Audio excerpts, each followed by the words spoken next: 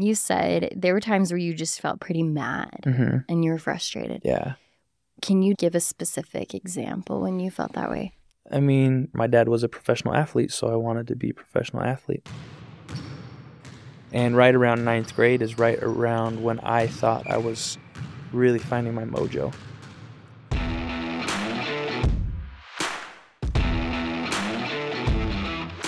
I was as tall as I am now. I was starting to get athletic. My body was starting to figure things out. You know, a 6'2", 6'3" freshman in high school was not bad. And my body was still growing. I hadn't even touched puberty yet, so I was like, ooh, I'm going to be good at this thing. And so when I got cancer, I was ticked. I was really upset because I'm like, what the heck? I'm getting to the fun part. It's been a decade since Ricky Stafford was in the hospital with leukemia for the first time. While he was on his mission in Boston, Massachusetts, it relapsed. I taught more about the Book of Mormon in the hospital when I got cancer than I did my entire 8 months serving a mission. I'm Rebecca Devonis, and this is In the Book. This is a podcast where we flood the earth with testimonies of the Book of Mormon. When we were sitting in the doctor's office, and after we had the blood tests done and everything like that, he took my dad back first, and then they brought my mom and I in, and my dad was in full tears. He says, son, you have leukemia, you have cancer. And at the time, as a 15-year-old kid, you don't know exactly what to think. And so my instinct was, well, am I going to die? So I said, am I going to die? And you would hope that your dad, who you've looked up to your whole life, and your idol's like, yeah, you're going to be fine. And he's like, I don't know. And so that's when it really set in for me. I was like, oh, crud. My dad doesn't know. My mom's crying next to me. I'm crying. What the heck's happening? Oh, and by the way, I can't play basketball anymore? This is dumb. I want to take a few seconds and try to picture with you what it might be like to get that news. What would you be thinking? What would you be feeling? And I guess most importantly, what would you do next? I remember when I got told in the clinic here in Orem that I had cancer, they're like, there's a bed ready for you at Primary Children's Hospital. You go home, pack up, drive up there to the hospital. So we drive home. I packed up some clothes, and I had half an hour. And I remember sitting there in the back seat of my parents' car. My mom's in front, my dad's driving. They're holding hands, and I'm looking out the window. And I just remember going through like every single memory, every single experience that I've ever had in my life, sitting there thinking about it. Okay, I had a pretty fun life. If I were to die, you know, I had cool experiences and all that stuff. So can you describe what it was like to have cancer? Cancer is not easy. It's intense. It's stressful. And I think the thing that gets overlooked is how difficult it can be, not just for the individual, but for everybody else involved. As a 15-year-old kid, you're not worried about anybody else. So I didn't remember the fact that my dad was working 2 jobs to make ends meet. I didn't remember the fact that my mom was there every single day trying to be there when she could and had 7 other kids at home. I'm worried about myself in the hospital trying to survive. But other people are affected by it. And I think that's one of the biggest stresses and the biggest things to work through is that cancer isn't just an individual adventure. One individual might be working through the illness, the sickness of it, but everybody else involved is very much involved and has to deal with the same type of trauma and the same type of stress and the same type of anxiety. But as far as describing it, I don't know that there's a great way of sharing that because you still know that you're yourself, right? So mentally you're like, hey, I'm still Ricky, right? Or hey, I'm still so-and-so. But physically you're like, I am not Ricky, right? You've got chemo running through your body. You've got all these different medications and drugs happening. You're on pain meds. And so you know you're not the same physically. Mm-hmm. And then mentally you sit there and it's like, you know how your body's supposed to react, what you're supposed to think, but then you can't think straight, right? They call it chemo brain. I think one of the challenges with that is just trying to stay as normal as you can. But the reality of it is that's your normal now, right? You never go back to normal, even post-cancer life, if you come through. And so the normal that you expect is gone. And your new normal is surviving and fighting every single day. Spiritually, I knew something was wrong. And I think the spirit and the body are connected so deeply. So deeply. So when you don't feel good physically, it's really hard to feel good spiritually. And if you don't feel good spiritually, I can promise you you're not going to feel good physically. I asked Ricky what was on his mind when he was in the hospital. What was his focus or his goal? What was his why? What was his reason for pushing through? Let's go back to the fact that I'm 15 years old. Yeah. So my priority was basketball, right? We have that phase when we're teenagers where we don't think we need God. And I don't think it's an intentional, I don't want you, God, get out of my life. It's more of just a subconscious, other things are more important. And you prioritize those things. And so, my parents have told me that I was cocky, and other people have told me I was cocky because I was good. And I knew it. And I let everybody know that. And so I neglected the things that helped me stay humble and helped me stay happy. And it made me be somebody that I didn't know I was being, but I didn't want to be. I remember the very first conversation I had with my doctor. His name's Dr. Fair, Doug Fair. I love the man to death. He's still there. I still talk to him. He has been tremendous in my process, and I'm grateful for him. But I had beef with him within like the first 30 seconds of knowing him, because he comes in and he's explaining my type of cancer and all the different little side things that it has attached to it. And it's actually the best type of cancer to have, but you have this thing called Philadelphia chromosome, which makes it the worst type of this type of cancer to have. And right, he's going through all these different things. And then I'm sitting here like, I don't care. When can I play basketball again? And he goes, you'll be lucky to play basketball ever again in high school, maybe by your senior year. I was like, oh, it's on. I'll take that challenge. And so for me, the process should be, I'm trying to get healthy. But in my eyes, I was like, screw that. I'm going to get healthy, not because I want to be healthy. I'm going to get healthy just to show them that I can go back and play basketball, right? Yeah. But something was about to happen that would shift his mindset dramatically. Months into the process, the cancer had shrunk. Ricky remembers the doctor coming in and pulling out a whiteboard. On the whiteboard, he drew a square and a line right through it. He kept the top half white and with a black marker filled in the bottom half. Then in the middle, he kind of fuzzed it out so it appeared gray. And he says, up here in the white is where we'd like you to be.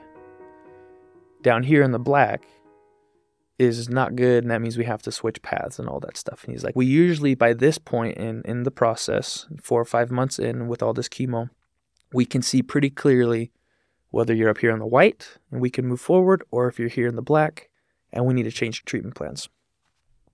And then he points to the gray area. And he says, and you're somewhere in this awkward gray area, and we don't know what to do. And this was on a Friday.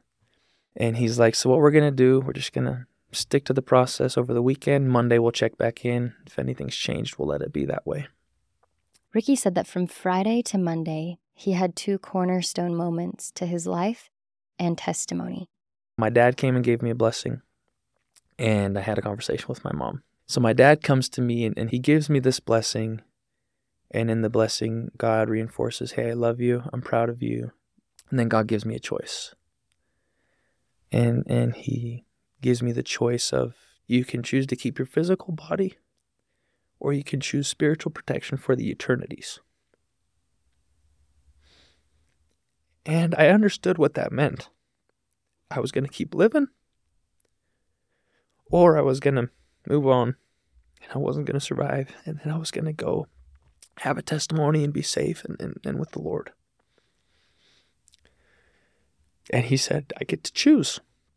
One of the other things that I mentioned is that if I chose to keep my physical body, Satan's temptations would be very real in my life. And so I sat there and I thought about it. Not really understanding the, weight that this decision really had. I learned later on the importance of that.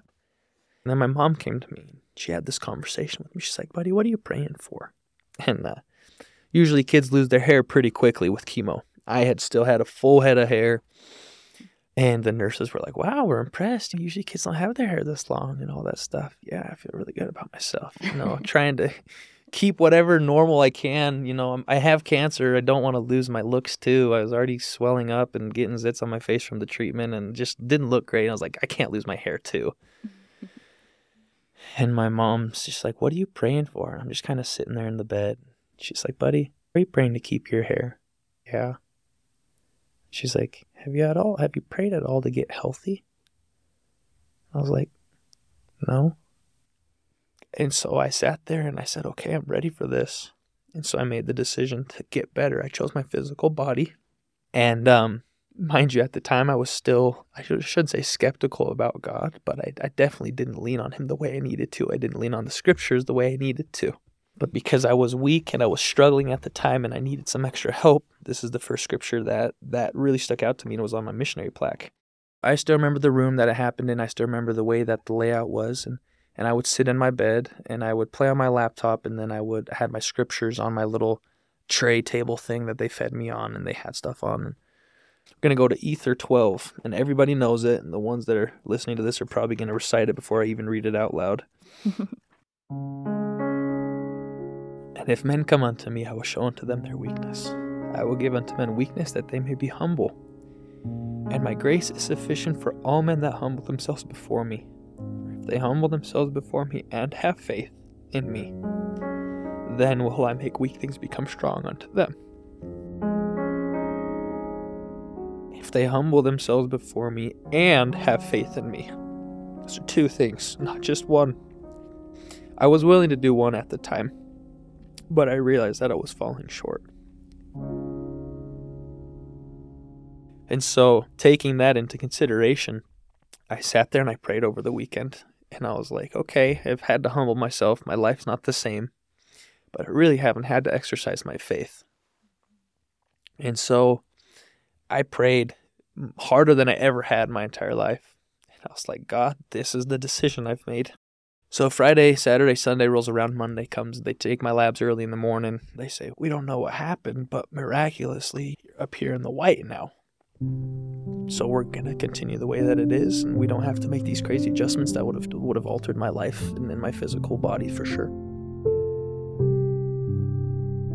And so that moment right there was when I gained my testimony of God and when I gained my testimony of prayer.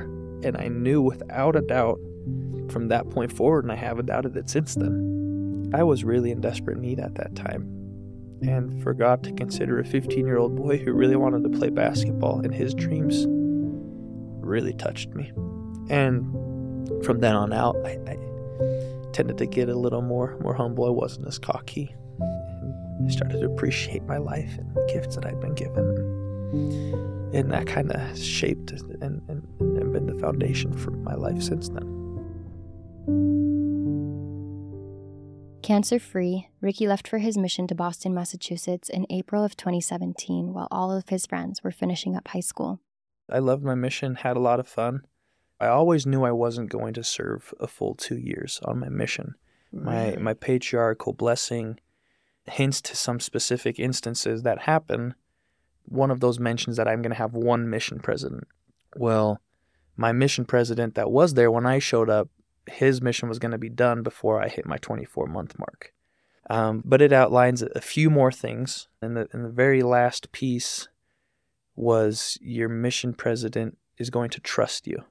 And so I remember going into my last transfer, and I just come off a high. I'm loving my life and having fun. I was a district leader and loving to serve with all these companions and go on all these exchanges and stuff. Really catching a groove. And then the time for interviews with the mission president rolled around again. So I remember sitting there in the interview with him and knowing where my mission's gone so far. I'm sitting there and we're kind of staring at each other, just straight eye to eye, knee to knee, just right up in each other's grill. President Miller, if you're listening, I'm still bitter at you for this. But he looks at me and he says, Elder Stafford. And he paused. And in my mind, I was like, don't you dare say what you're about to say next. I said, don't do it. He says, I trust you. And right then and there, I knew my mission was coming to a close. For some reason, when missionaries go out on missions, they either get really happily fed, a nice way of saying it, they gain a little bit of weight, or their bodies slim down and get really skinny. Well, for some reason, I got huge in like a physical stature way. I weighed 25 pounds more than when I left for my mission, but it was all like muscle, healthy body. I don't know how that was happening, but I was big. And so I knew something was wrong with my body, but didn't feel it physically because I'm like, look at me, I'm in the best shape I've ever been in my entire life. And then like getting towards the end of the transfer, every night was a little bit harder. And I got to the point where I would go to sleep right at bedtime, and then by 1 o'clock I'd sweat through all my garments, through all my blankets, through all my bed sheets and everything like that. So I'd go and change, jump in bed, throw a towel on the bed because I didn't want to change it, right? And just the same process over and over again. And then I got exhausted by that. So every single night that same thing would happen. I'd peel the sheets off. I'd go and just sit in the bath from 2:30, 3 o'clock till 6:30 when it was time to wake up, and just was like so exhausted. I was like, what's going on with my body, right? And the wintertime was creeping up, so I was like, maybe I've got a serious case of like the cold or something like that. Well, then that last week starts up, so I had a checkup because of my cancer, right? I had to go in regularly to see how things were doing. Ricky's checkup was that week on a Friday. By the time it was Thursday night, it dawned on him that the cancer was back. It just hit me right then and there in bed. The cancer's back. I have my appointment in the morning, so I wasn't stressed or anything like that. I was just like, I'm going to go to the doctor. This is what's going to happen. Go to the appointment, and like in a movie scene, doctor comes ripping in, rips the door open, papers are flying by him. Your cancer's back, right, rah. And I just sat there. I was like, yeah, I know. And so that's how I led into the second time of having cancer. The cancer had increased like 8 to 10 times that it was the first time I had it.